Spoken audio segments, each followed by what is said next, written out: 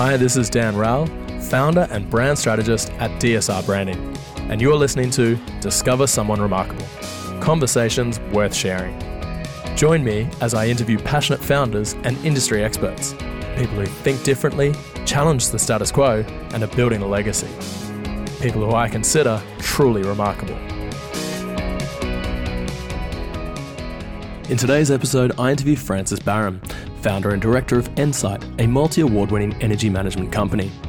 Francis is an energy management thought leader and entrepreneur. He's a leading sustainability advisor in South Africa and published author of a book called How to Profit from Climate Change. He's also the founder and director of two other businesses, energy management software platform Inspira and renewable energy company Baron Energy. Francis and his team want to change the world for good. By 2035, they plan to save 1 gigaton of greenhouse emissions per year, every year. That's equivalent to approximately 1.74 million Airbus A380s. Francis explains how they've adapted their business from a consulting business into a technology business, how they're helping 200 KFC stores across South Africa reduce energy wastage. Francis takes me back to how he got started and how he helped stop a power plant being built on a Queensland Heritage listed site. We discuss common myths about how going green doesn't have to mean a reduction in profit and how important it is for businesses to have a clearly defined vision. Francis is brilliant at helping people see energy differently. I hope this episode helps transform the way you see energy. Thanks very much for coming on, Francis. Welcome to the podcast. Thanks, Dan. Yeah, cool. So we always kick these off the same way with just a simple icebreaker. What's your favourite brand and why? Yeah, for me, it's Apple. I think as a product, or as a company, as a brand, it's, besides, standing for quality, standing for innovation, it's best in class. You're going to get something that's solid, it's beautiful, but it's also something around where they're willing to take risks, like push the boundaries of what technology can do to actually help people. And I guess that the key thing that Jobs did, which is, although very subtle, very significant, was about what the benefit of the technology was to a customer. And so the 10,000 songs in a pocket, or the ability to have a computer in your hand, that fundamental, simple concept makes how Apple puts technology in my hand as a consumer as something that is going to be useful for something, versus trying to work out what I can do with the technology. Like I've always found the competitors not as easy as a technology to use than Apple. So yeah, Apple is my favorite brand. Yeah, it's a great example. I mean, yeah, Apple's products are just so user-friendly. And it's funny, I remember when I first bought a laptop and I was comparing between just a normal PC laptop and a MacBook. And I was asking people what they liked about their MacBook or what laptop they had and why. And everyone I spoke to who had an Apple was like, oh, I love my computer, I love my computer, I love my MacBook. Mm-hmm. And everyone else who just had a PC was like, oh yeah, I've got this PC, it's got these features and things like that. And it was really weird, but people who had Apple products just had this, deep affinity for it, it just worked and they felt a real connection to it. And it's amazing that Apple's able to do that with so many different products now. Yeah, I think it's a really good example. I was a PC user up until the late 90s, and at that time, like a MacBook equivalent. So I used to buy Toshiba's. They were like 6,000 Australian dollars back in 1994. Wow! And so super expensive.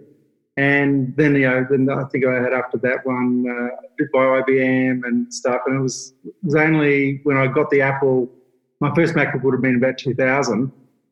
It was like, but it doesn't crash. Like, isn't crashing normal? I just thought crashing. I had no concept that crashing wasn't part of the experience, because I had no experience other than using a PC. And so that was my biggest comment. So I reckon I've saved more money on the MacBook with my MacBook not crashing in 1 week than it cost me a bloody MacBook. Yeah. So, something we really take for granted now.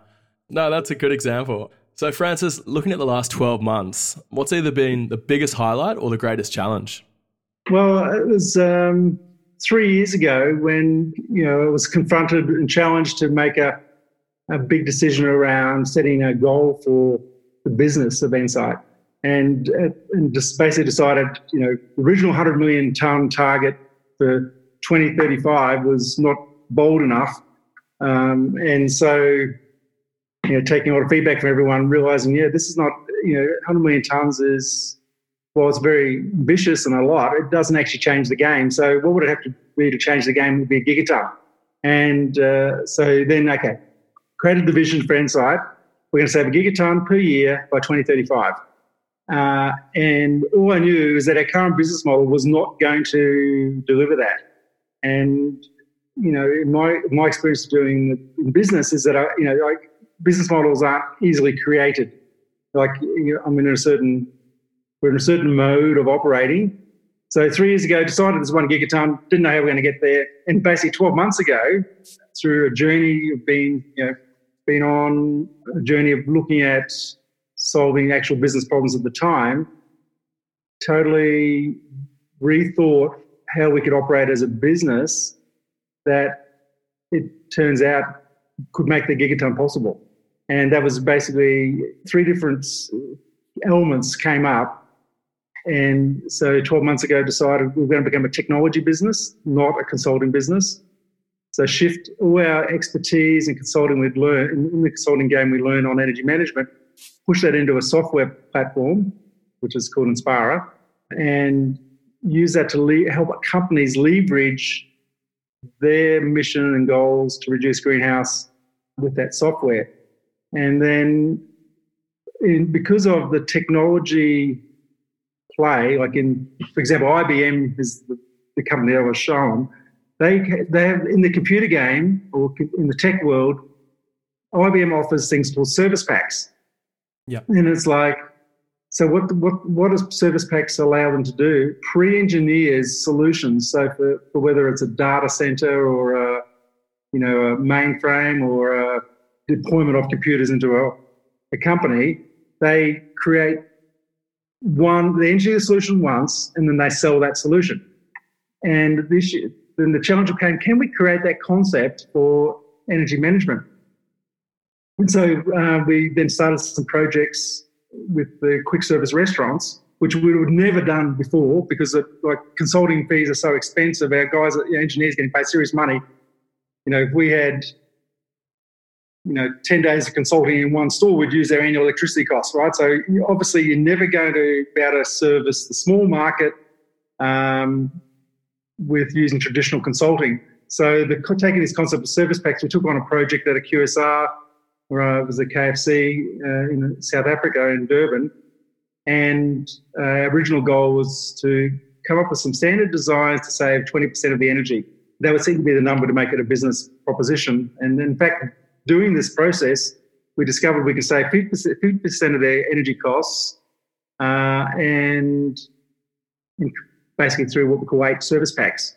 And then we've found that we can apply those 8 service packs to every quick service restaurant, whether it's not just a KFC, but a Nando's or a Chicken World or a McDonald's. They're all the same. And in my analogy of greenhouse, the QSR is a bit like a whiting, in terms of fish analogy, and a mining company is like a blue whale.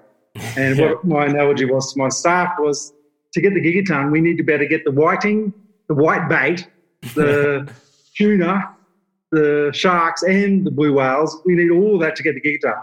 And this technology approach to service packs, we're taking a technology industry approach to energy management, creating these energy management service packs. And we just signed up our first 200 stores just before our lockdown occurred 6 weeks ago. And the business owners love the idea. They love the concept of us providing these pre-engineered solutions and financed externally on the savings. And then the third element, so that's 2. So one was moving to a full software offering.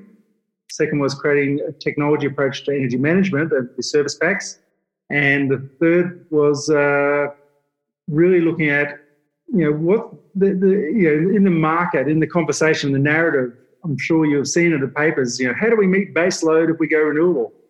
Solar is only there for 6 hours a day, and wind is variable, and so we need coal for 24-hour day power.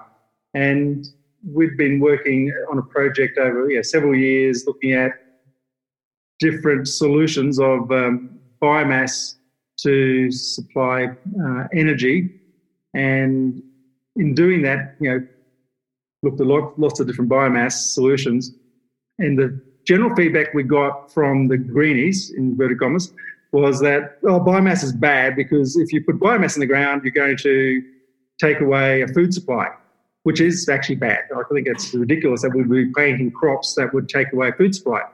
Yeah. So in that journey of taking that feedback and looking at the problem, we came across cactus as a biomass that's used in Mexico to make electricity, or make gas and then make electricity from the gas. And then we took that concept to some projects in South Africa.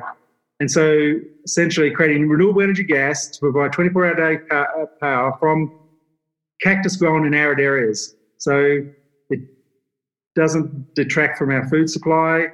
It can be grown in areas that have low rainfall. And what happens is you actually process the cactus leaves, they're called calodes, in a biodigester, and it makes methane for every 1,000 hectares. We get around about half a petajoule of gas, which is a lot of gas. And so, and I must compliment you on the Barron Energy brand that you came up with to encompass cactus. That was brilliant. Yeah, thank you. So those last 12 months, that were three things that, in the space of a few weeks came together to say, yeah, that's the direction we're going to go in. Taking a totally different approach to our business. And you don't shift a business easily. So we were a consulting business, moving to a technology business, and we're still in that journey now. We're still, morphing ourselves, struggling. We're rebirthing, to be this technology play. So I hope I can share some of that later with you about some of the progress we've made. Yeah, definitely. I mean, it's really interesting. I mean, you've described that goal of hitting the 1 gigaton or savings of 1 gigaton, and then having that clearly defined goal, I guess, gave you something to aim for, and that actually forced you to change the business towards that. So moving from a consulting business into a tech business, I think that's really cool. So Francis, what do you love about the work that you do? Well, I'm very passionate about reducing impacts on the environment. So it's like, the work we do is around it's around energy.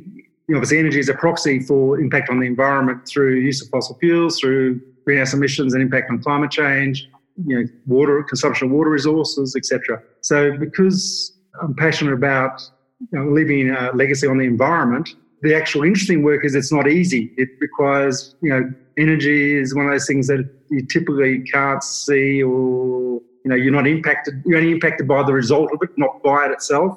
And so what I love about the work is that, the end game is to improve or reduce our impact on the environment. But to get that result requires a whole set of skills around technical analysis, economic analysis, and developing of business cases, and in getting the buy-in from, because we're going to have a business to change what they're doing, to get the buy-in for them to accept that there's a different way of doing business. And so typically there's a lot of resistance because they think they're already efficient, and if they adopt a new way, that might indicate that they were doing something wrong in the past. And so the complexity of human interaction, economic evaluation, business cases, and technical overlay of all that, along with application of actually technology, means that in terms of challenge, a challenge is massive challenge to solve those problems. And it's always in something that is new. Like, I've never been to a KFC store until last January or February. And it's like, now I maybe, I wouldn't say I'm an expert on KFCs yet, but, give me another 12 months, I reckon I'll be a guru on how to run these KFC stores. And that's what happens, is that wherever we work, whether we go to a furnace or to a high-rise building or a mall, we end up becoming experts in those operations, because you can't redesign the energy solution if you don't understand what they're trying to do, what's the outcome the client wants. So that's very nourishing for my mind and my soul. Yeah. Is it quite challenging sometimes? You mentioned before you met with a bit of resistance when presenting some of these solutions because, potentially the people doing this or the companies either set in their ways or they think that they're fully optimized. How do you get around that sometimes by convincing them to go with, the energy management solutions that you guys offer and sort of believe in the promises or the claims and, get that, I guess, across the line? Well, typically it's reasonably easy to get the financial people on board. I mean, maybe chunk up a few levels. Essentially, there are lots of stakeholders in these decisions. Even for a KFC, you'd think, you just get a KFC store owner. No, it doesn't work like that. They have a CEO, they have a CFO, they have a COO, they have experts in running the store, have experts in the marketing, and all of them have a say in what's going on in the store, just like in a mine. So typically, the financial people are on board reasonably easily because they can see that energy is typically rising and more problematic in terms of their profits. And senior management typically are okay. Like they can see that if there's an opportunity, they want to pursue it. The resistance comes more when you get to the team that's got to implement the change, the savings. And that could be at a regional level, like a divisional level of a company. So in a KFC case, they've got 60 stores, this operator we're working with. There's a person who runs all the 60 stores technically, and then you'll have the actual contractor working on the store. And so both at the divisional level and at the contractor level, like you were saying, people just don't want to change. They want to, there's got to be a good reason for want to change. And at a mining level, typically you have the same, like a divisional engineering and site engineering. And the resistance starts there because essentially there's a certain, conservatism, like going back to KFC, all the miners are the same. There's a conservatism about change because, if they change and it fucks up, like they're going to be, held accountable. So there's a risk from their perspective, that's a high risk. And unfortunately, the corollary is if they implement and it's successful, then they feel like they might be blamed for not having done it before. Yeah. So what I've found to succeed is taking away we take away the blame. So it's not about trying to say something's wrong and we're trying to fix it. It's really saying, we're all committed to running the plant as efficiently as we can, and that's your commitment, that's our commitment. We do a few tests and get some data, just have a look at how things are going now. And basically, one of my sayings I have with my engineers is facts are a beautiful thing. Like we don't want to get into opinion-based engineering. So typically before you get into solving problems, everyone's got an opinion about why things are as they are and why they tried something in the past and why it failed. And then seriously, this can go on for months of just people sharing opinions. So learn from my hard lessons are just get facts. And if they're part of collecting the facts, because typically people do want to do the right thing. They do want to do the right thing. So the issue is, okay, well, we maybe don't know what we're doing. Like maybe we've got it wrong. So let's collect some facts and see if what they say, and maybe it supports your position, or maybe it supports our position. But let's be open to seeing what the facts say. And most people go along with that because, of course, we'll take some facts. And I can remember, on one job I did, it was at a smelter, and we did this same conversation with the site manager, production manager, they call them. And I told him, can I talk about this, this furnace optimization project with you? He said, no, we've stopped talking about that project. It's wasting our time. We don't want to do it. And which was like the prevailing, conversation. And I said, okay, got that, but do you mind if I could just show you a graph of what the furnace is doing now? And if after you look at the graph, if you're satisfied, and if after you look at the graph, if you're satisfied with what you see, fantastic. And if you're not, maybe there's a conversation. And so I'm just wasting my time. But okay, well, if it's going to shut you up, I'll show me the graph. So I opened the laptop, got the graph out, and he says, what's that? I said, that's your furnace. No, it's not. It's your furnace. No, it's not.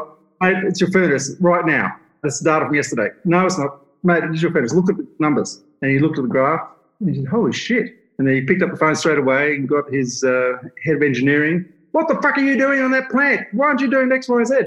And so it was like, then he became our biggest advocate. Like he was the guy that wanted to kick our ass and stop the conversation. And the facts, though, speak for themselves. And so KFC was the same. Until we showed them, until they saw their bills going down and there's nothing changing in the store, they became our biggest sales advocates of saying, hey, shit, this is like, I can see it on the bill, yet nothing has changed. I don't get it.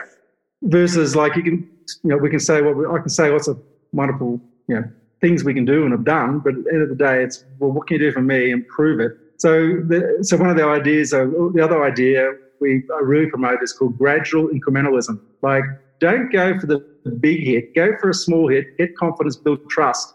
And I think I might have shared with you when we're doing the brand exercise on Insight, I was sharing that, we used to go to the mines and go, we can save 20%. And they go, oh, fuck off. Like, okay, what about 10%? You can do 10%? Yeah. Well, what about 5? Okay, we'll do 5.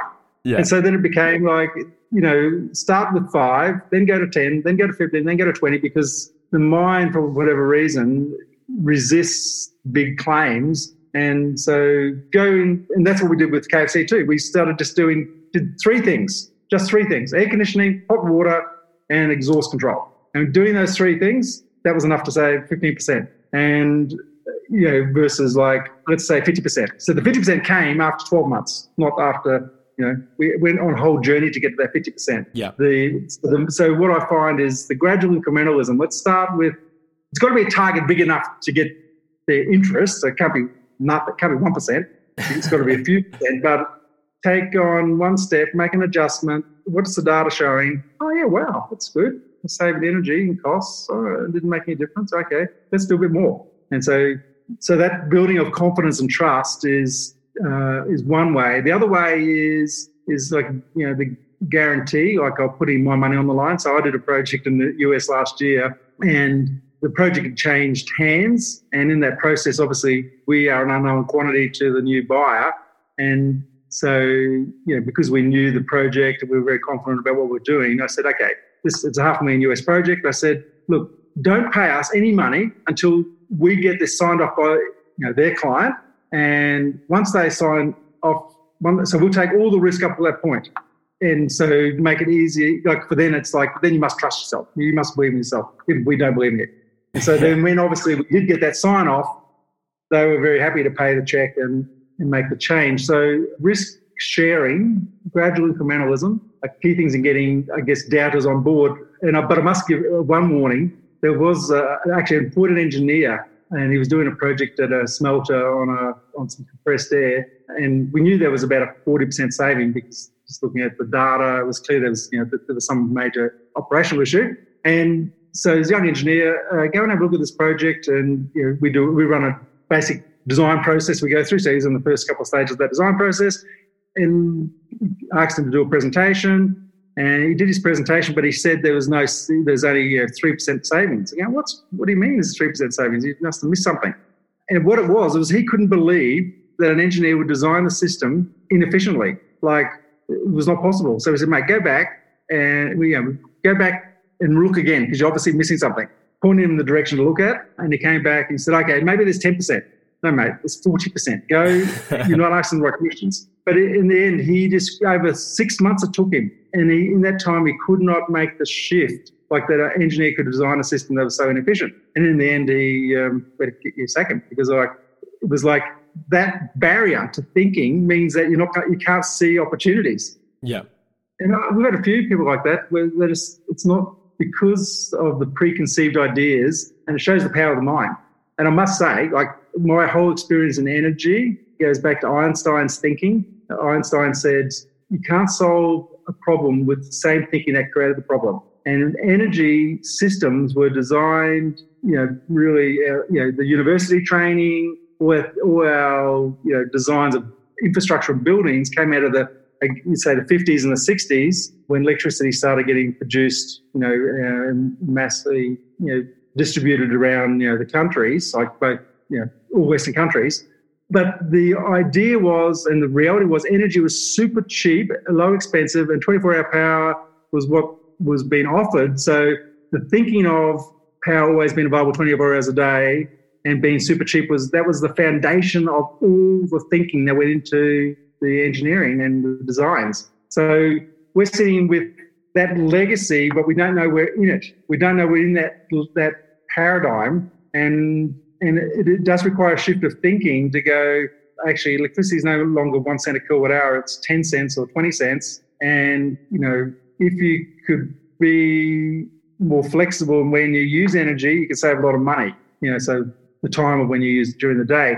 And that just a very subtle shift. If you are in the old paradigm, you don't even see that opportunity. And it's only in the new paradigm, if you've got new thinking, that you can actually see the opportunities that present themselves. And that's why, we can go to a KFC store and over a 12-month period come up with a 50% reduction in energy use, where they've had contractors, engineers. It's a global brand. Obviously, they know what they're doing. But if you aren't asking the right question, you always end up with the same result. Yeah. And that's essentially where.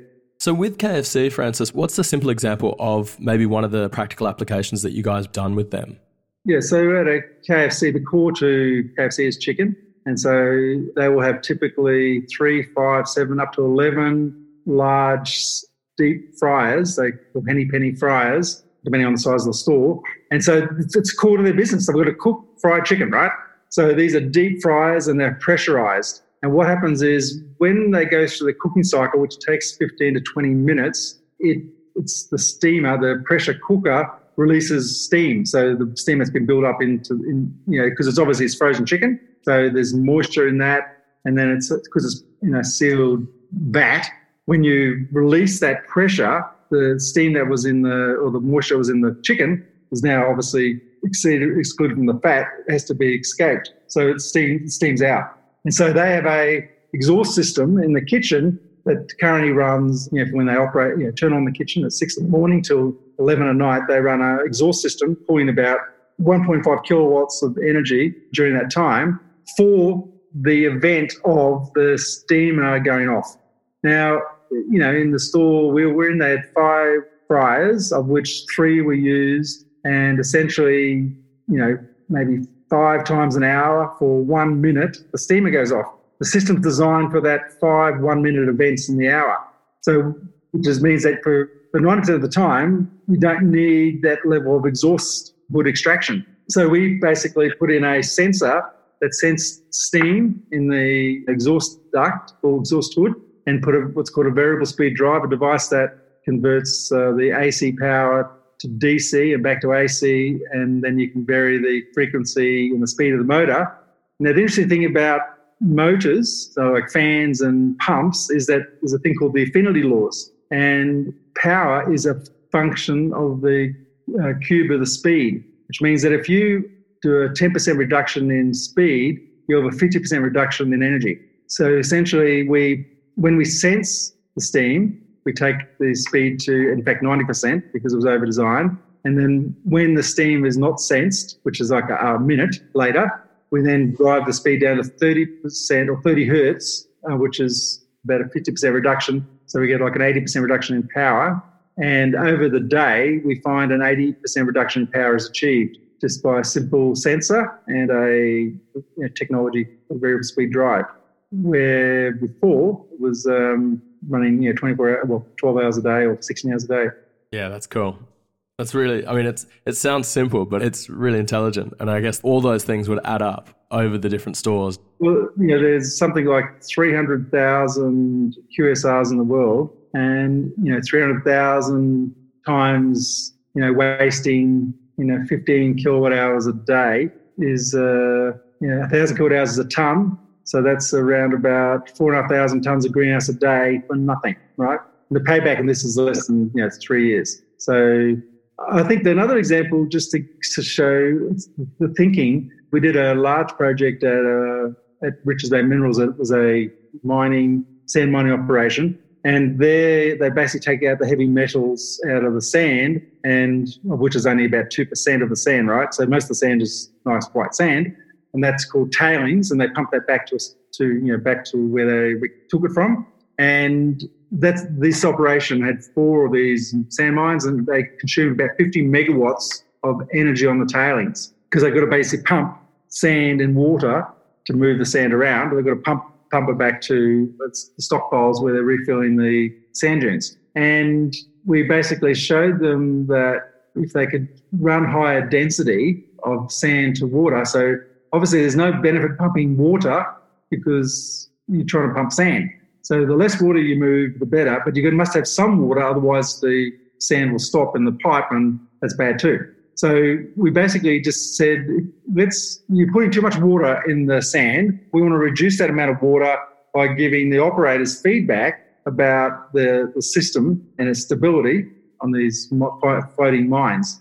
And so we just started off with one of the plants, and we ended up with a 25% saving on a megawatt pump just by giving feedback to the operator on the gap between where they were pumping, like the gap of waste to the target of zero waste, and which sort of turned on its head what they're normally encouraged to do is pump more is better. But we actually showed them, by taking that philosophy, more is better, you actually end up creating more waste. So by showing them that by slowing things down a bit, you actually produce more. And so, so we showed on the gradual incrementalism approach, we did one operation, one pump, and then we did two, and then we did another pond, and totally got about 12.5 megawatts. And all required was just a re-education of, and that had massive resistance from the engineers. Like that was a possibility.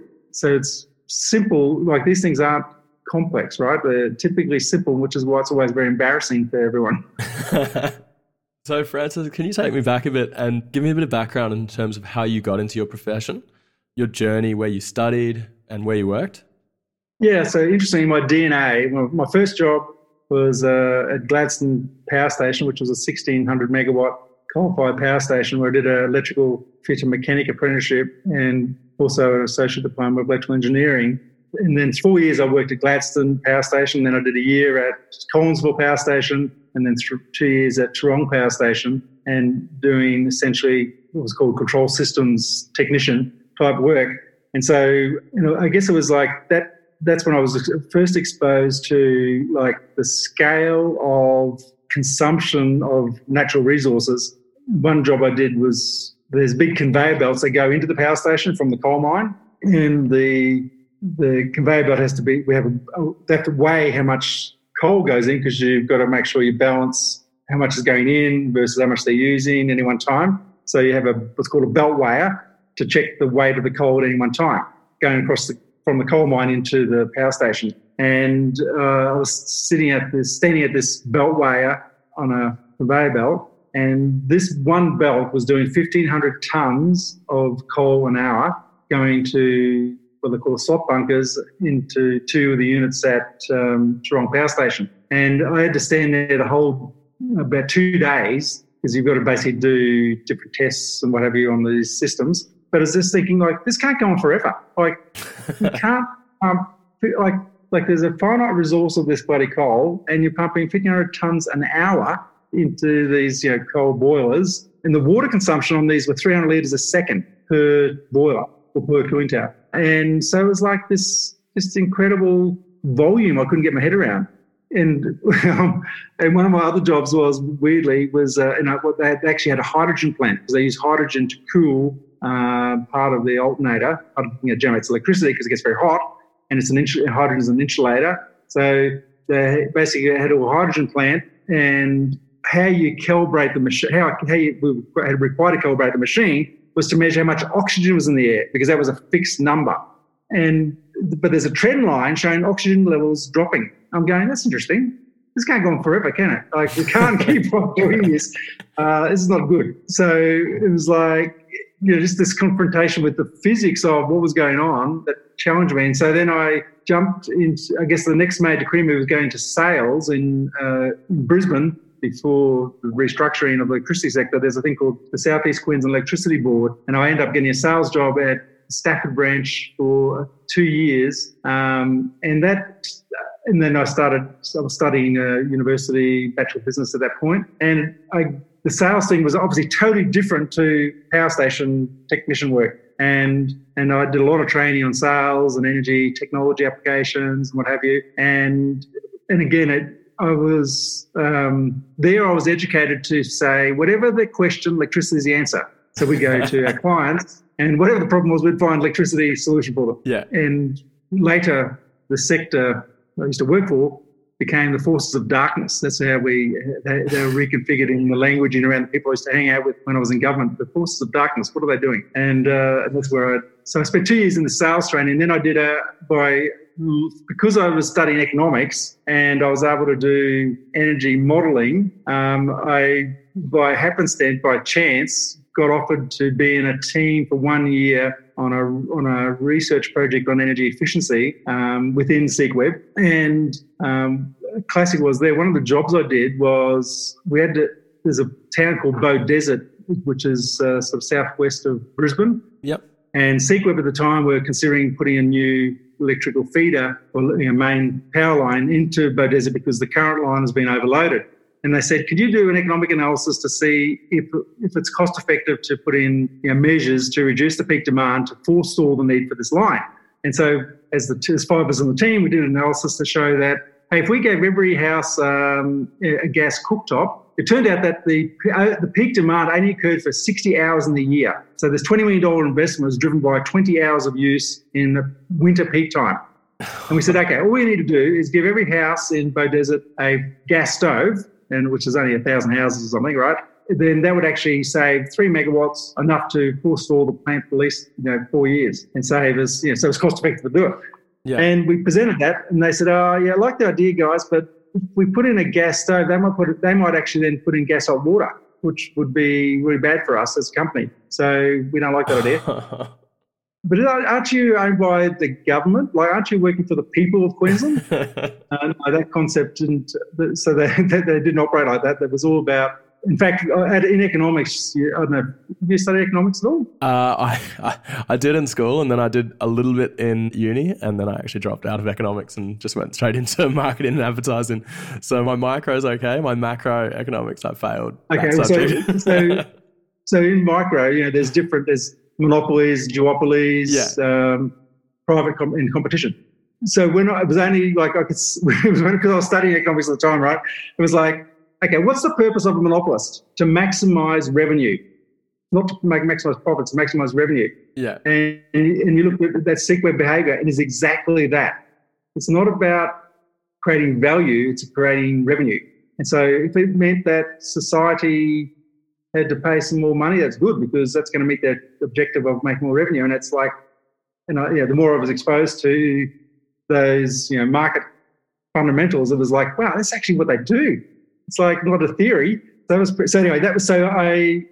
I was in that job, the government in Queensland had changed. It'd been 30 years. It had been like National Party government. And then Wayne Goss won a Labor election in 1989. And in 1990 was basically the year. So 89, it was my 1 year in that energy efficiency team.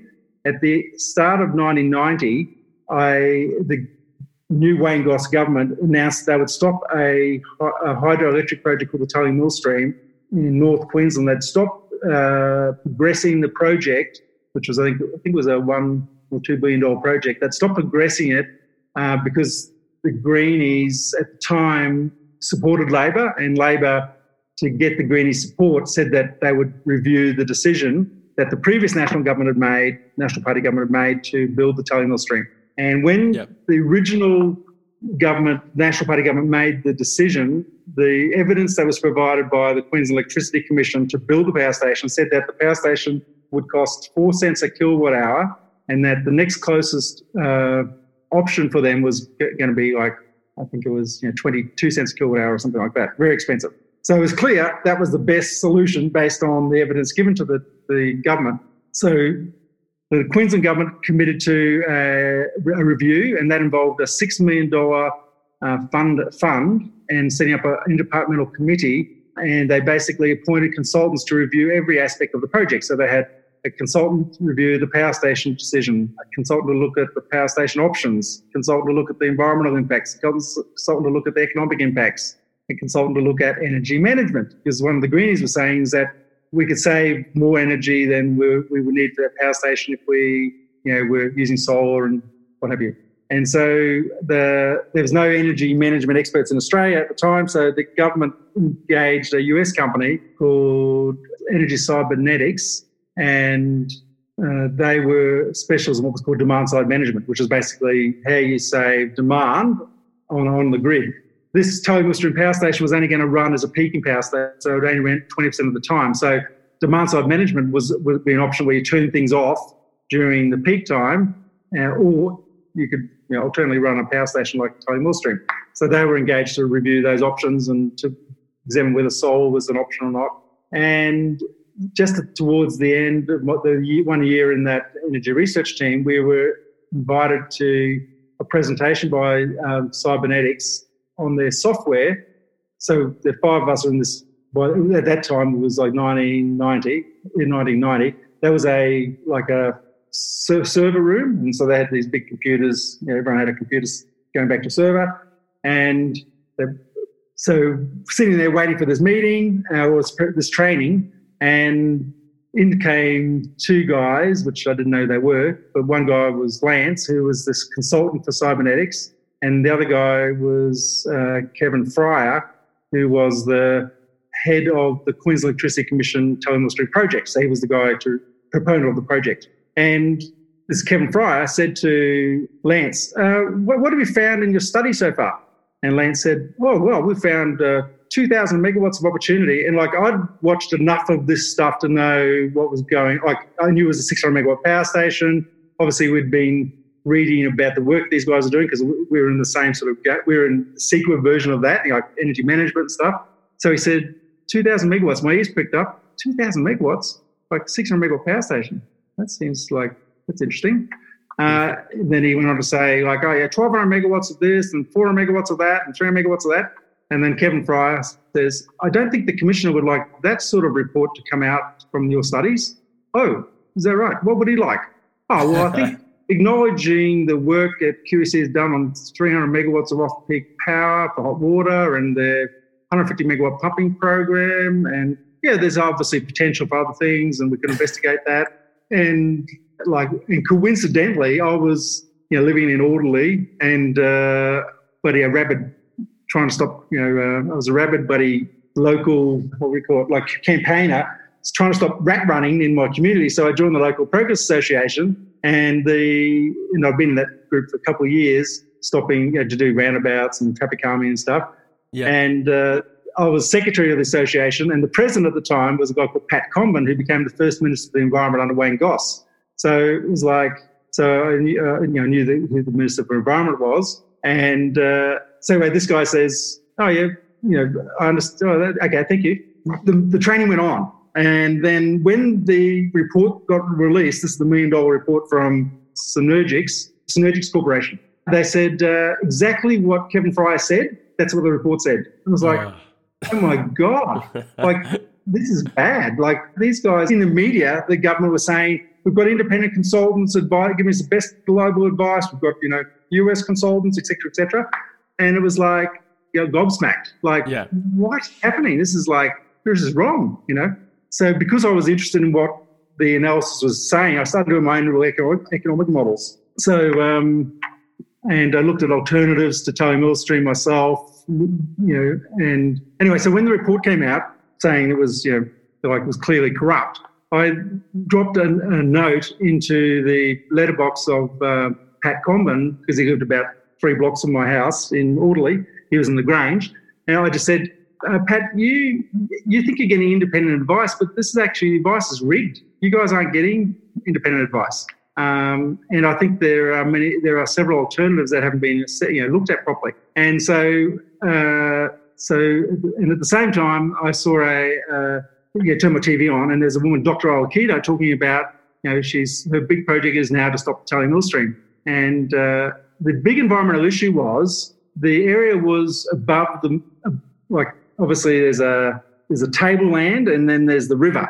And so they were going to the project was damming a river called the Millstream and flooding and creating another dam to the west. All that area is actually World Heritage listed rainforest. So it required the federal government, under the federal government legislation, it says there can be no prudent or feasible alternatives if you are to destroy a World Heritage Area. So she was basically saying that, that she believes the environmental impacts were very high, and based on that, they wouldn't go ahead with the project. And so I rang her after that. I said, I think you should notice what's going on. I mean, you guys are going to be going to be duped here. So we met with Isla, and and ended up working with her for about 6 months or 3 months initially to write a report, because there was public submission. Once the reports became public, there was a submission process where people actually comment on the demand management report, on the power station report, on the environmental report, etc. So I basically went to her place every night, helped her with ideas, and she formulated the response from the Rainforest Conservation Society. At the same time, I was working in SeekWeb and leaking information to her that I think I would have been sacked for if I would have known, because SeekWeb was doing some really bad things, like the dockside apartments, which were, where you go across the Story Bridge, the dockside. Yeah. We actually stayed in the dockside apartments when we moved to Brisbane. Oh, okay, right. Well, so you'd be happy to know that that SeekWeb paid them, or gave every unit a free electric water heater if the development banned gas from going to the site.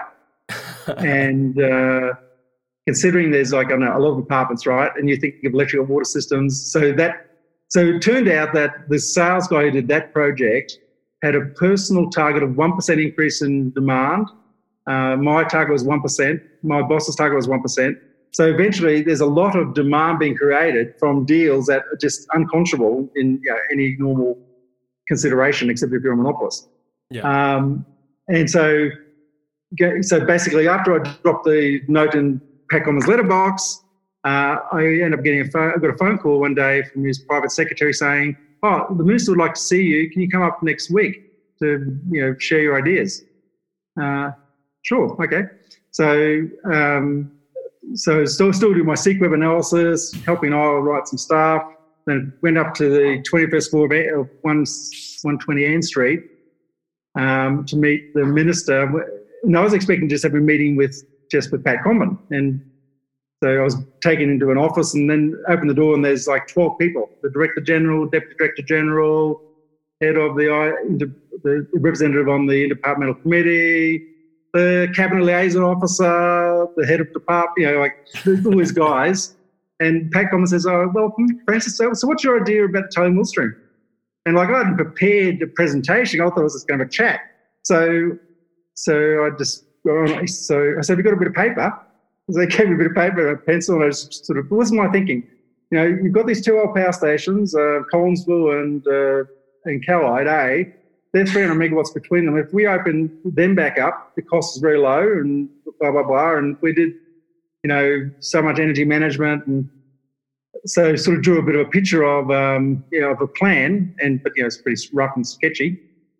Then he said, "Oh, thank you very much." No questions. And I was leaving the office. I was walking to the lift. There was this, Frank. And it was a guy, it was the Director General, a guy called Dr. Craig Emerson.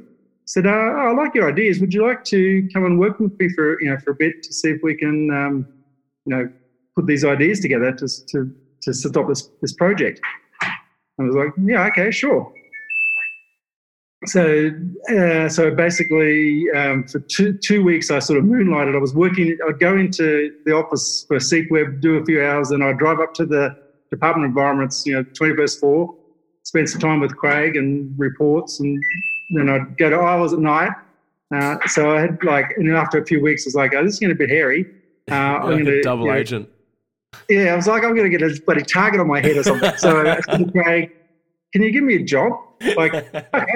So he offered me gave me a job. I resigned from SeekWeb, and I think it was actually weirdly, it was just talking about this, is 2 weeks before my 10 years long service leave. Oh, that's bad timing. You should have at least waited and got really the gold watch or something, or at least the long service leave. Yeah. Yeah, it was very unfortunate timing. So then I basically, so then we basically, spent that year. I worked with Craig, but the first thing was we had to, he said, if we do not provide an alternative to this scheme, it's not going to happen. The government will not be able to not approve it. So what we're going to do is destroy the credibility of the reports. So we went. So I guess I'll keep this short because otherwise it'll go on forever. But essentially, the alternative that was proposed against Tully Millstream by the Queensland QEC was diesel-fired gas turbines, which means it's about 25 cents a kilowatt hour versus their so-called 4 cents. And so there's a note in the report saying natural gas was considered, but the Queensland gas report says there's no gas available for this purpose. There's not enough gas, and so that's not a viable option. So I came back to Craig and said, Craig, it says that there's no gas in Queensland, and that's why gas was never considered and stuff. So he got on the phone. I want to speak to the CEO of Santos, who's the gas producer in Queensland. Yeah. So next day we go to a meeting with the CEO and the head of technical for Santos, and Craig said, he said, what do you want? He said to Craig, and Craig said, well, what I want is I want to know if you've got some natural gas available I can run a power station on. And the CEO said, well, how much gas do you need and when do you want it? He said, we need about 20 petajoules. We need it in 5 years' time. He said, no problems. I can give you that. It's like, what? But there's no gas in Queensland. There's no gas until we look. Obviously, we're not going to look if there's no demand. So you get a demand, we'll find the gas. So that was the first big breakthrough. And the second big breakthrough came about when we looked at Tully Millstream closely. We started analysing the reports. And it said the power station was going to produce 1,000 gigawatt hours a year, and that's what they based the 4 cents kilowatt hour price on. But it turned out that there was an existing power station there called Korea, which is still there and running now. In their report, it said that Korea was going to be shut down because it had been running 50 years, and that water will be diverted to this Tully Millstream.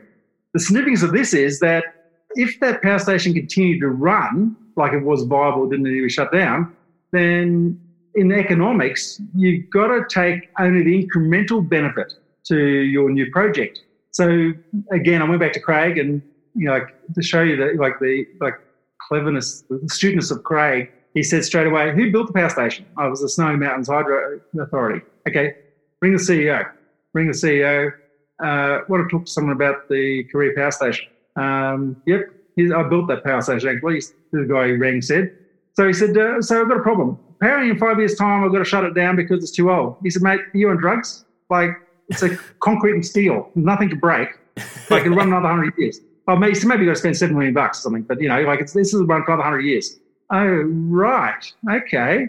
So instead of being 1,000 gigawatt power station, it was actually now a 300 gigawatt hour power station. Instead of being 4 cents a kilowatt hour, now it's 16 cents a kilowatt hour. That's a bit different economic sort of, So what I was exposed to in that year was the power of rationality, the power of facts, and questioning everything. Nothing, never believe anything anyone says unless you can get it validated. And so in seeing that, after, at the end of the year, that they did make a decision not to build the Tully Millstream because there were better and more prudent and feasible alternatives. And I guess that experience is it's, with serious amounts of confidence, I can feel okay questioning people, asserting facts against opinion, and where I guess that has, so in future projects like that, I don't realise how much I've learnt about the power of facts until I'm in a situation where, I see people around me collapsing, but it's like, guys, let's get to the facts. And then let's make a decision. And so that's been the foundation, I think, of all the work I've done. And, I would never have had that understanding, seeing, stopping a $600 million power station or $1 billion power station. Oh, that's the other thing. It was claimed to be a $600 million power station. But when we looked at the financial cash flows, they didn't take account interest during construction. And power stations take 7 years to build. So it turned out to be a $1 billion power station. So taking account the fact that it only makes 300 gigawatt hours, not 1,000, taking account it costs 600 million, not a billion, not a 600 million, it was actually 22 cents a kilowatt hour. Yeah. So not only was it expensive, but it was going to demolish some, a national heritage listed site. Yeah. Yeah. Yeah. It's good that you guys were there to stop it. Yeah, it was definitely there's multiple levels of, it was only because Craig Emerson could brief Wayne Goss directly. He used to be, before Craig started, he was the environmental advisor to Bob Hawke, and then he took the job as Director General of Environment if he could brief the Premier directly himself. And if he couldn't have done that, this couldn't have been stopped, because essentially every department except Environment supported the project. Yeah. The Mines and Energy, Premiers, Industry, blah, blah, they all supported the project. And it was only the little Environment department that end of the day won the day, but it was based on economics, which was really, and obviously the environmental impacts were significant. So yeah, it was very, that became part of my DNA, and that led me into my next sort of major venture in my life before going into business, which was the Alternative Energy Advisory Group. And it was there I got, for going from power station, a 600 megawatt power station, down to now looking at 10 kilowatt supplies for farms and areas in the Daintree was like, but it's the same. Well, it turns out it's all the same type of analysis, and so we might talk about Ensight. So, how did you launch Ensight? Well, at the end of in 1996, after winning we actually won a National Energy Award for the work we did in this Alternative Energy Advisory Group for power for the Daintree and for the Boulia area, and I had to actually set up a company to contract back to the department to finish work, and so when I had done that, I finished. Actually, I started another job, a contract with a company called Energy Equity, and I was what was called a financial engineer. I was working on basically gas turbine power solutions for mine sites. And when I was several months into that, I got a phone call by Rod Welford, who was then the opposition spokesman for the environment in 1998, and he told me I should contact Ron Clark, who was building a resort called Karen Cove Island Resort on Stradbroke Island, because he had a power problem and maybe I could help him. And so basically I went to Ron Clark and met his project manager, Peter Woolley, and he showed me that they'd got they're building a 12 megawatt power station or 12,000 kilowatt power station. And in fact, when I turned up that day, the fax machine went off. And he said, it's not 12 megawatts now, it's 14 megawatts. Oh, it's another $2 million more. Dear, it's a shame. I've only got, I think the total they were needing, the tender was going to be $8 million, and they only had, $2 million in their budget. And so I said, look, I've done, did this project for the government, looking at remote area power and stuff. I could use this model on the resort. I'm sure I can, look at how we could save power for your operation. And because I knew that, the model we developed, we called a resource analyzer then, had worked on these remote areas, and we used that to design all our systems. So then I think it was $12,000 was the consultancy to review the power demand. So that was my first contract, was $12,000 to review the power demand at Karen Cove Resort. And it came back with a conclusion that they could take the power demand from about 10,000 kilowatts to 600 kilowatts if they did an integrated supply solution for their resort. And then Ron Clark said, okay, I accept your proposal, but you need to build and run the power station and also take responsibility for the all the things you're recommending. So on the energy use side. And okay, so accepted that, and it was like, I think the first check after that was $50,000, which was what I'd basically earned in a year. I got paid after 1 month. And I think that contract ended up getting about $3 million I was paid over the next 2.5 years, and ended up with a dozen staff, working on that project from 98 to 2000. And then we ended up running the power station for 3 years, and that won an Australian Engineering Excellence Award and an Australian Environmental Award. But what was interesting was I thought that would actually open a lot of doors, but it opened no doors. Essentially, it was like, it shows that marketing is so critical, and I still haven't cracked that. And so while I ended up doing a lot of hotel analysis, I was never able to, because there was a unique set of opportunities where the owner was building something and they had a direct impact on their bottom line versus normal hotels are built by somebody, operated by somebody else. There's all these split incentives. And so that project was an amazing experience. Proved to me you could save 90% on the energy on most commercial type of operations cost effectively, and proved the software, was able to model these complex, it was 1,200 units on that site, plus a whole lot of, pools and, pumping stations, etc. And there's a whole lot of stories in there about, how that nearly came apart about a dozen times from major stuff-ups from other engineering companies who were involved. And weirdly, it was the same company that did the Towing Mill Stream project on the power station side. I reckon I could make a business just following that company around, fixing their fuck-ups. But that's not what I want to do, right? So it's boring, so I didn't do it. So I think that was my foray into business, was the Coorang Cove Island Resort. And then I sort of made a commitment to, okay, what if I could apply this to commercial offices? What if I could apply this to, shopping centres and residential developments? So then I pursued these projects for the next 10 years, and then got to 2012, and it was like, I went to a meeting with a company called Coal and Allied, which was owned by Rio Tinto in Newcastle. And they were doing a land swap with New South Wales government, which allowed them to do a 3,000 lot land subdivision over 5 sites. I ended up doing their sustainability consulting. And I did the Kelvin Grove Urban Village back in the early 2000s, showing that we could save like 90% of the peak demand and 85% of the energy use just by basic design changes. And so I'm thinking, well, there'll be nothing for me to do. Like, this stuff's all in 2012, like 10 years later, like everyone knows how to do this stuff. And it was, went to the meeting, and the same stuff that I saw 12 years ago was presented as what they were going to do. It was like, what?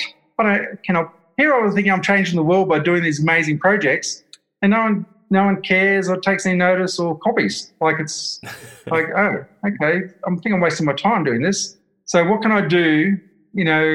I don't want to write any more reports or do any more like these greenfield projects, because it doesn't matter. So how can we make a difference? Well, let's focus on the biggest, hairiest uses of energy, which was the industrial sector and the mining sector. And the guy I was with at the time said, look, I know the CEO of a copper mine in South Africa. We should ring him. I know they've got problems with electricity. Okay. So we rang him the next day, and 2 days later I'm on a plane flying to Johannesburg from Brisbane, and then identified they could save 40% of the electricity at the copper mine. And it's like, oh my God, doesn't matter where we go, it's the same bloody answer. Massive savings, all cost effectively can be achieved, just needs a way of structuring and thinking about things. So that's how I ended up in South Africa. And I guess it was that was a consulting business, but it was done in a risk-based model. And to get to the point where this year, like at the start of the conversation, was like, what's your biggest highlight? And it's really about going from fundamentally a consulting business to a technology-based business, so we can get scale and replication if we're going to get the gigaton. And like I think you said, your reflection that having the big target, the mind somehow has to solve that problem. And I'm sure if we never set the gigaton target, we would never have set up these technology-based approaches to energy management. Yeah, that's great. So Francis, what are some challenges that your industry faces? I mean, it sounds like one is not learning from previous success stories or copying your work, but what are some frustrations that you have with the industry? There's this thing called split incentives, where if you take a shopping mall, the electricity account's paid by the shop owner, but the infrastructure is owned by the shopping mall. So how do you what's in it for the shopping mall owner to improve their efficiency? There's no benefit. The guy in the shop has no control over the infrastructure. So what can he do about it?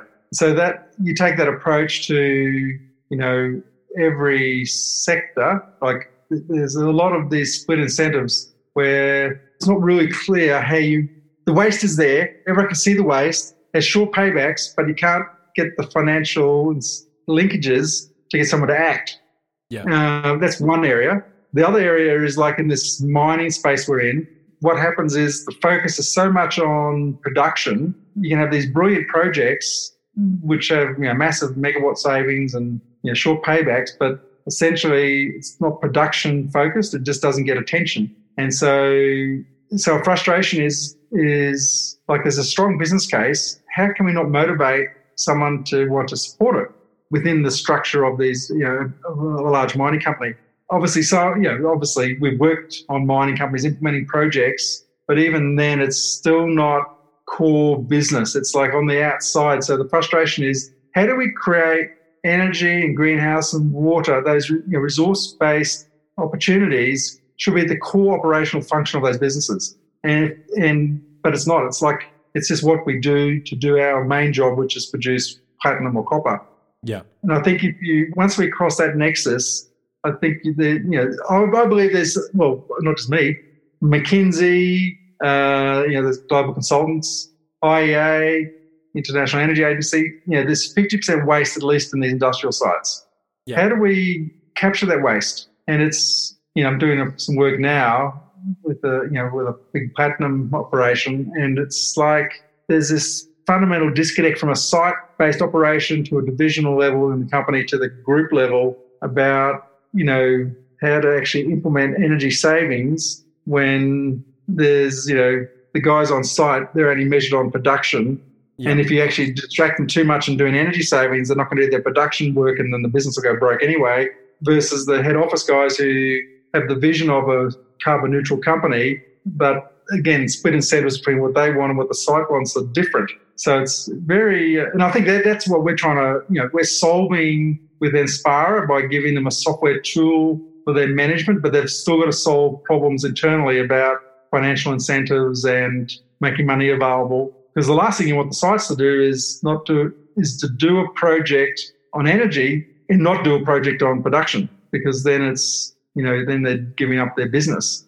Yeah. And at the moment, that's how it's currently structured. So I don't know the answer to that, but we need to solve it if we're going to get big savings. So the other one, the third point, I think, would be access to finances, because energy, it's you can't see it.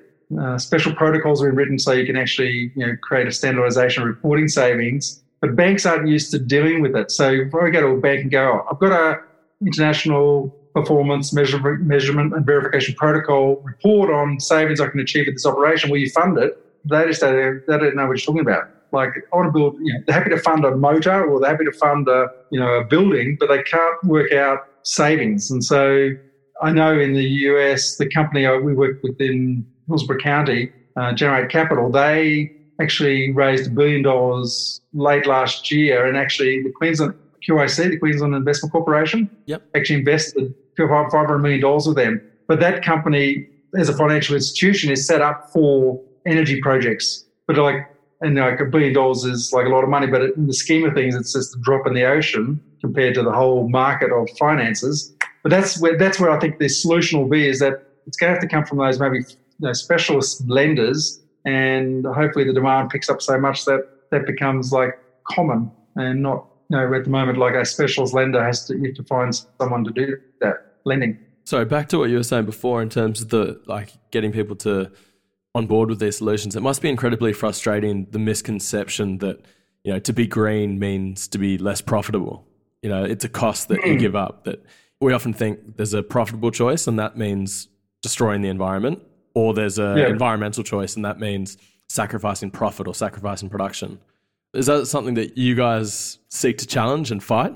Yeah, originally one of my goals was to, if you'd asked me in 2010, I would have said, what's my purpose is to dispel the myth that, addressing climate change should cost, that we can actually profit from, businesses can profit from addressing climate change. It doesn't have to come at a cost. But I guess I found that for some reason that no one actually can, there's no listening for that. It's not, the narrative is just so strong. Look, I'm just blown away during this coronavirus situation, how the narrative around climate change has come up in that. And and it's like, oh, we're surviving now on 60% of our current greenhouse emissions. Let's continue that. Not realising that the economy is destroyed and there's no activity. But that seems like the green side is like, oh yeah, we want to go back to, I guess, wood and picks and shovels and stuff. It's like, that's the alternative but that's actually what they're saying. It's like, oh my God, guys, stop. Yeah, there's not much airline travel happening at the moment. I don't know. I've realised that's probably helping that saving. Well, yeah, but what about the airline shaming issues? That stuff, it's happening in Europe. Shaming of people flying. It's like just insane. So yeah, that myth is just pervasive, and And I think I go by that gradual incrementalism, well, let's just do one thing at a time. We get one business on board, they buy into it, they see it for themselves. Let's get the next business on board, and let's get one sector. Like let's say we're currently nibbling away at mining. We're starting to nibble away at the quick service restaurants, and we're starting on supermarkets now actually, because the QSR is actually shut at the moment in South Africa. Well, they can operate, but only with deliveries, and so they're not operating basically. Yeah. And the guy we know with 60 stores, he's only got 6 stores operating, and they're losing money. So we're now pivoted to look at supermarkets, but it's the same stuff. Like you do one supermarket, like you go to Woolworths, they're not going to listen to us because they're already doing their stuff apparently. And so we go to a privateer with 12 supermarkets, and let's work with that privateer. And once we do the privateers, and then he'll go to another, like there's a bit like IGA in Australia, there's a Spar, and they're owned by franchisees. So I think our strategy is we want to convert sectors, and you've got to start with who has the most pain and who's most willing to transform. And so, with QSRs, let's, stick with the guys who they've got so thin margins, they're really keen to make savings. Supermarkets, let's deal with the privateers, and then we'll get into the bigger guys later, and we'll cut our teeth. And, I guess also my experience of working with business owners, they're much more attuned to, money, value, cash flow than a big corporation, because, it's just a different mindset, isn't it? Yeah. So that's what we're currently doing with, that's what I like about, True Blue, who's the company we're working with on the 60 stores. I mean, it's one guy, Kubane. Deal with him. If he's happy, he'll move forward, versus trying to deal with, in a sense, like a public company. It's a totally different sort of set of relationships. And the Spar Pluses that we're dealing with, they're called Plus stores. He has 12 stores. He wants to save money. Okay, great. Let's help him save money by saving energy and saving the planet at the same time.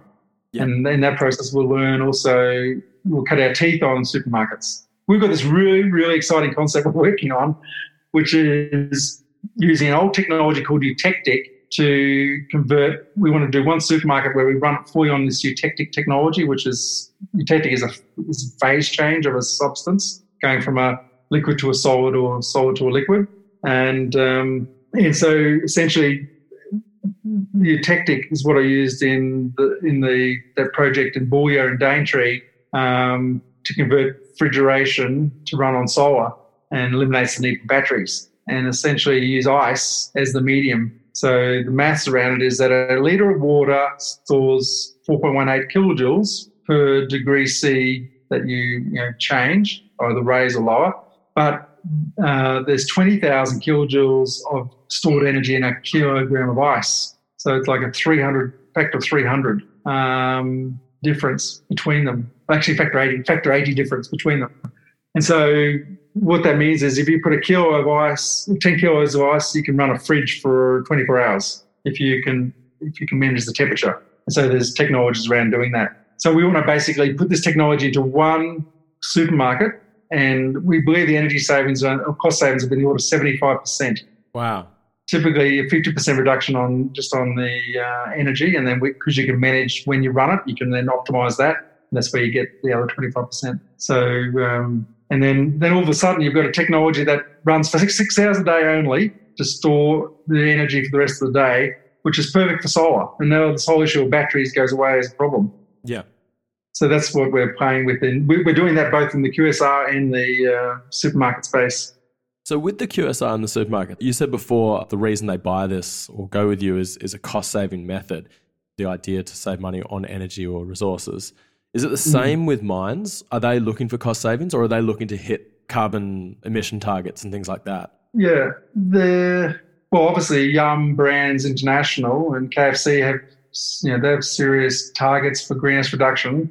And maybe the privateer supermarket guys don't, but Woolworths does, and so does the big Pick and Pays and what have you. So mines, they do have greenhouse targets. I mean, Rio Tinto has recently announced like $400 million investment in climate change stuff, and Anglo American is committed to carbon neutral operations, and so I think that the issue is that it's there's like the leadership of the business, and then there's the guys on site. And so what we do is create the connection between the guys on site and the leadership. So close that gap, because the guys on site are really around production, and you really don't want them distracted by greenhouse targets. But essentially, everything's driven by the P&L. So, obviously they can't control the price. They can only control the volume. Price is set by the market, and then they can control their costs. So what my view with the mining is that it's the empowerment of the sites and giving them access to doing, funding to fund energy saving projects that will be also a benefit to their bottom line, not doing projects that, don't make financial sense. I mean, I've seen some disastrous projects where they've spent millions of dollars and it was not a good, it was a dumb idea and dumb result. But, you may as well you should have burnt the money. I mean, it's just crazy. Because it's that when you act in a way that's not consistent with sound business principles, you're always going to go, a bit pear-shaped.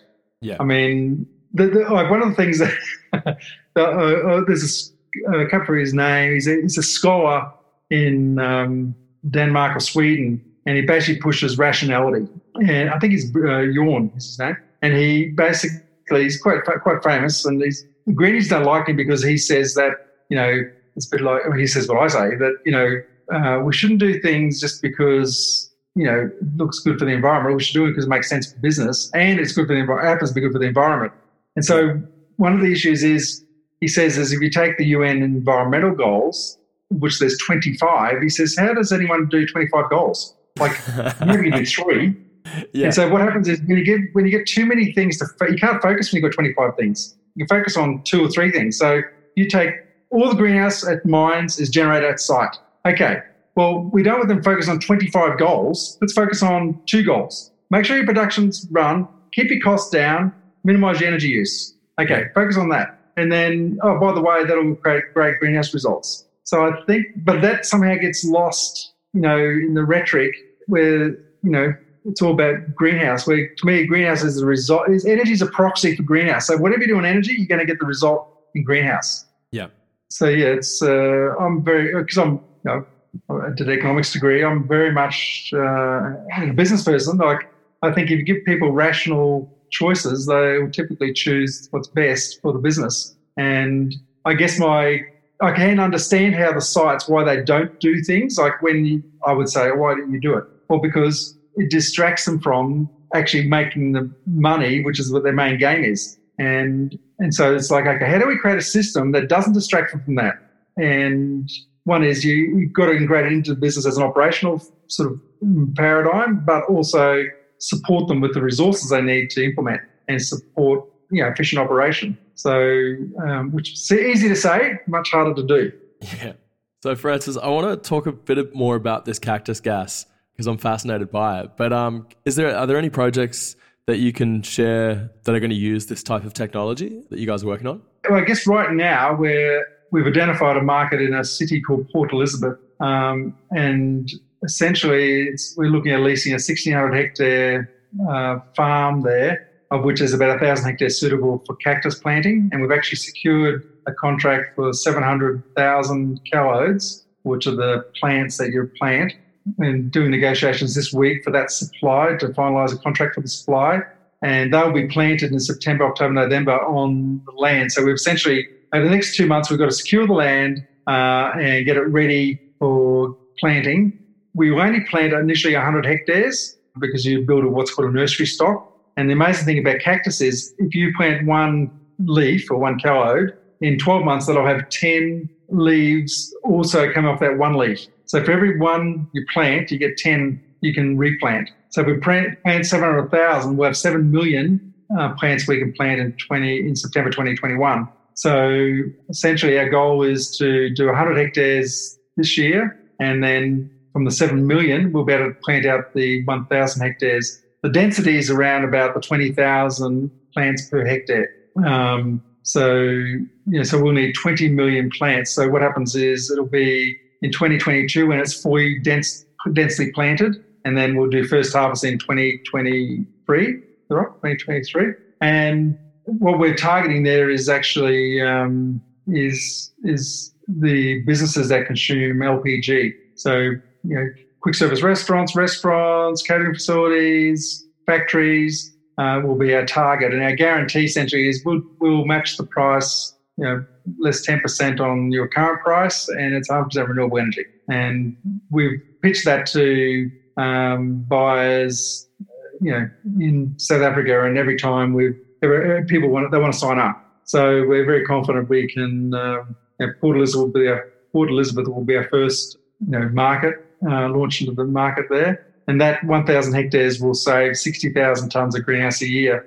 So going to the gigaton, 1,000 million tonnes. Yep. It's like I think Cactus is going to play a big role in that, and the application. I guess what we're doing now is proving the farming model. We're proving the harvesting model. And we've identified, we're doing actually a proof of concept this year, which will go for about 8 months, where we're running what they call the digester, the thing that converts the cactus into gas. We're running 3 little plants, and we're going to be doing experiments and tests, come up with the optimal mix of what they call inoculant, which is you typically add a bit of manure to it, a bit of either cow manure, chicken manure, to the mix of cactus to get good methane production. So we're doing those sort of tests over the next several months and come up with our formula we're going to use for the Port Elizabeth project. So that's I believe is going to be quite suitable to bring to Australia too. So we're keen to obviously hone our desert here. And it's typically weirdly near like the gas areas. So. Yeah. And that's Surat Basin in Queensland, which feeds also New South Wales and South Australia and Queensland. So, big. I think I did the maths. It's like 300,000 hectares of cactus will supply this eastern seaboard Australia's natural gas requirements by 100%. Wow. The interesting thing is what we've created is this concept of power generation pods. So we were looking at how we could supply mines with electricity. And we've come up with this concept of every 1,000 hectares we can do, or every 4,000 hectares. So 1,000 hectare lots, each one with a 12 megawatt generator, and then we put in a waste heat recovery boiler. So we end up with 63 megawatts for every 4,000 hectares that can run 24 hours a day. So then you create pods versus doing these massive, big centralized solutions.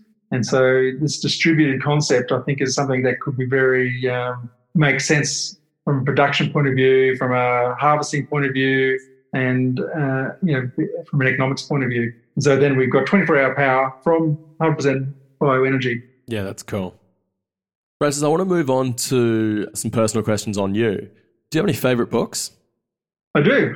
There's some books after I read them was changed my thinking. And I think of 3 books. And the first one was Factor 4. And his concept was, the author was Amy Lovins. His concept was, if we actually give people, we'll call it the consumer, the energy need they want, serviced, if we can do that more efficiently, you can get 4-to-1 benefit back at the electricity grid. So what does he mean by that? Well, several years ago, it was very normal to have a 20-litre shower in a shower head, to have a shower.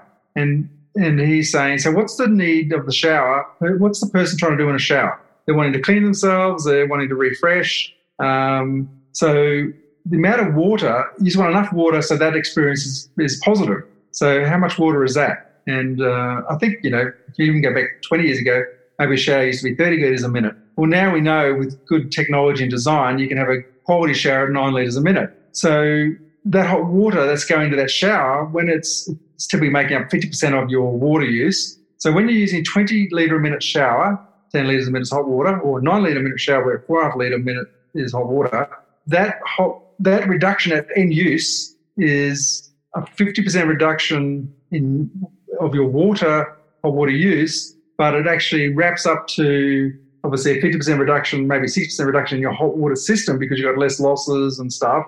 And at a power station where your conversion efficiency is about 35%, that 50% reduction in your hot water use ends up being a 75% reduction in how much coal's needed, in terms of the fundamental waste of energy down that value chain. So that concept of thinking, always go to the point of where you're using energy and look at the best way of meeting the needs of the customer. You never should be compromising the need, but meet the need the most efficient way you can. That concept is the basis of my whole business. And it's so simple, but radically shifts the focus, where normal engineering is all about technology versus the actual outcome. And then when I started university doing my economics, I came across a book called Sustainability and Policy. It was actually prescribed reading for one of the subjects I was doing. I think it was environmental economics. And the author came up with a way of expressing how much energy as a society we use by creating a concept called human equivalence. And he went back and said, okay, when we were hunter-gatherers, how much energy do we use a day? And essentially a human requires, it's called 10 megajoules a day of energy, or 10,000 kilojoules. So, a bit less for women, a bit more for, larger, more active men. But, let's say 10 megajoules a day. So how much energy did they use how much did they consume to meet that need? And it's around basically about 10 megajoules, because they would exercise to hunt for the animals or exercise to garden, and then they'd just cook it. So it was around about the 10 megajoules. Then he goes on to, track through each evolution of society to go how much energy was needed, to the Middle Ages where it was maybe 100 megajoules, to modern day society where it's 1,000 times a human equivalent. So the average human in Western society needs 1,000 times the actual requirement of food to sustain themselves. And so then that little idea, when you then look at, outside the window of your house at night, or like I look outside my window here, I see the suburbs around me. All that lighting that you see is parasitic energy we absorb to maintain this, our suburbs with enough light to what we perceive to be safe. But it's like, that's a very new concept, right? Like 100 years ago, that didn't exist. All the water pumping infrastructure, when we have a shower, it's all come from water pumps down the whole pipeline to when it goes into the sewage system where it gets pumped and then treated and pumped again. All that is like seen as a parasitic energy to maintain our lifestyle. And then you think of a car, fuel, driving around. And so it just got me, it's a way of thinking that exposes the huge amount of energy we need to run our society. And then the question is, well, hey, we shouldn't waste that. We should be, we should be efficient in whatever we do as human beings. And 1,000 times our actual requirement of food, energy in food, is maybe it's out of kilter to what actually is, what's the real need. Not to say we do without things, but it's more questioning what we're doing, how we're doing it, is there smarter and better ways? And so the third book I came across, which actually was just by accident in about 1996, and it was called The Last of the Ancient Sunlight. And the author, Hartman, he basically says that everything we do in our society, all energy use, essentially, like 98% of it, in terms of consuming petrol in cars, coal for power stations, gas for cooking, this is all actual ancient sunlight that was captured by plankton or plants or trees or forests that over hundreds of millions of years was made into either oil, gas or coal that we're consuming very fast.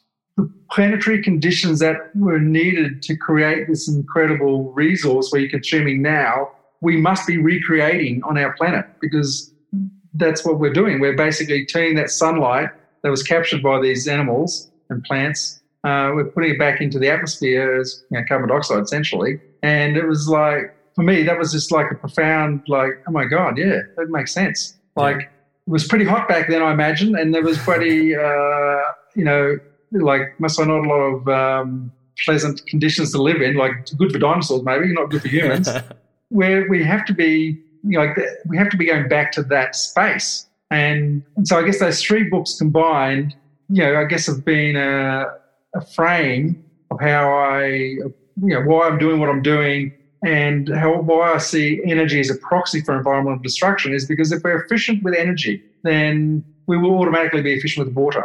If we're efficient with energy, we'll automatically reduce our greenhouse emissions. It just goes without saying. So my view about the planetary condition is, in terms of the human condition, is that essentially climate change is really feedback for humans to become more conscious of the energy we're consuming to maintain our lifestyles and to make better choices about the efficiency of what we consume it, how we make it.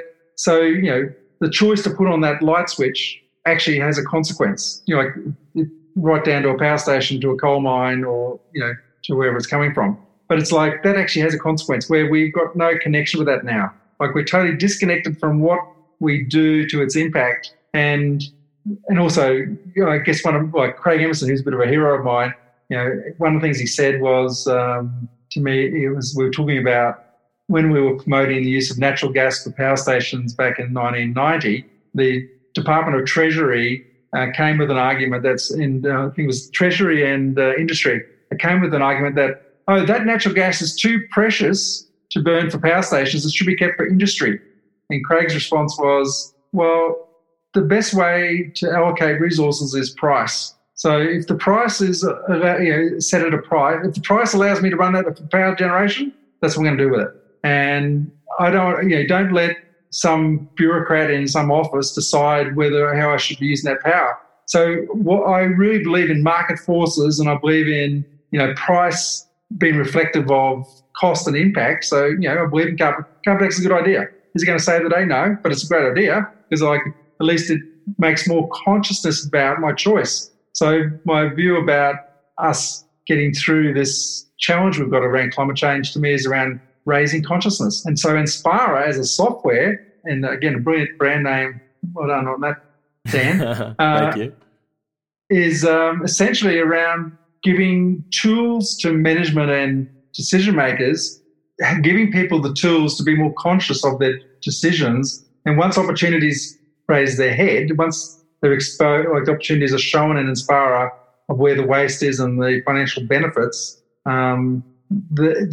typically actors will want to act. Like the decision makers will want to do something because they're now conscious of their choices. Until they are shown it, until they're shown, right now, if you're ignorant to the opportunity, it's easy to be ignorant. But once you're now educated and shown the opportunity that Inspira reveals, then you'll consciously want to act if you're a rational human being, which most people are.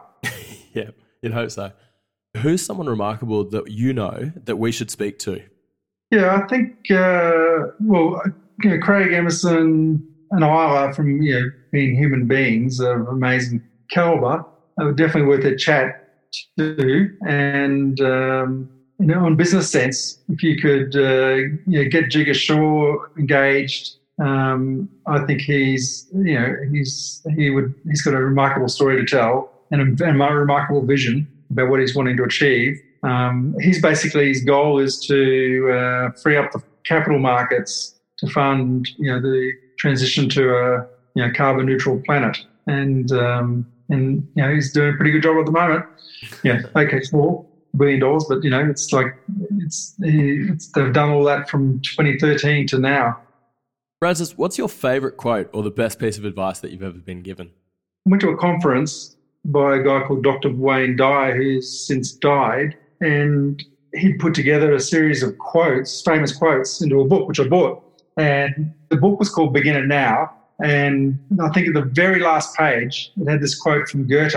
And it was like, after I read it, it was like, it had an impact on me, and it has an impact on me now. And I really see the power of the understanding that it's trying to convey. And it goes something like, until one is committed, there is hesitancy and the chance to draw back, always ineffectiveness. Concerning all acts of initiative and creation, there is one elementary truth, the ignorance of which kills countless ideas and splendid plans. That the moment one definitely commits oneself, then providence moves too. All sorts of things occur to help one that would never otherwise have occurred. A whole stream of events issues from the decision, raising in one's favour all manner of unforeseen incidences, meetings, and materials of assistance that no man could have dreamed would have come his way. Whatever you can do or dream you can, begin it. Boldness has genius, power and magic in it. Begin it now. Wow, that's a really good quote. Yeah. And I mean, it's my truth. Yeah. Thank you for reading or sharing it. Yeah. Sorry about the tears there. But yeah, that's okay. I mean, it's something that resonates a lot. I think until you really commit, like, are you willing to do it or not? I think that's really true. And it's something that we've seen working with you and your team, is that there's that 100% commitment to the cause, the vision, and all of the different business units and businesses and projects.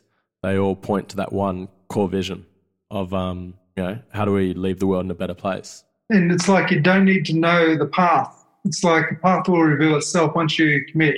Yes. Versus thinking that there needs to be a clear path. So yeah, the commitment to the 1 gigaton, it's like created the path, and we're just, so like it's like just how, it's weird. We appointed a guy in South Africa in February to be, Rex. He's our first employee in Barron Energy, and he's an older guy, got a lot of experience in the oil sector. Anyway, he does a drive to look at some cactus farms, and then he wants to drive to Port Elizabeth, which is nowhere near the cactus farms, because he's heard of his opportunity at VW. And driving to VW, he drives past a farm, which he rang me from the farm. He said, "Oh, hey, I'm near Port Elizabeth, about 10 k's out, and there's a land for sale here. It probably looks good for cactus." And that's the Marzi farm we're about to buy. And he never had been there before in his life. Only went to Port Elizabeth to visit VW, and it's created the first, deal for the first block of land. It's just like insane. Like something about initiative, taking action, creates the future that is what's going to lead us to our destination. Yeah. Not couldn't plan it. So yeah. Well, Francis, thank you so much for being so generous with your time, but also being just such a great guest. And, there's so much in this episode. I'm really excited to share it. To leave off, where can people learn more about you? Yeah, well, I got a LinkedIn account and published a number of papers on that, and white papers on, different aspects of energy management and what have you.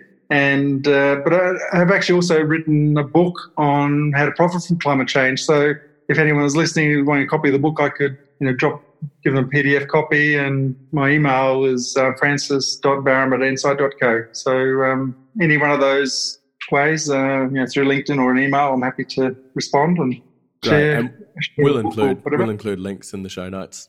Awesome. Great. Well, thank you, Dan, for the invitation and for the awesome work you've done on the branding of Insight, Inspire and Barron Energy and et cetera. It's just really, that branding has really coalesced in, unifying force in the business. That identity that people, within the business now see has actually created serious momentum. So the power of brand, is, definitely have underestimated it.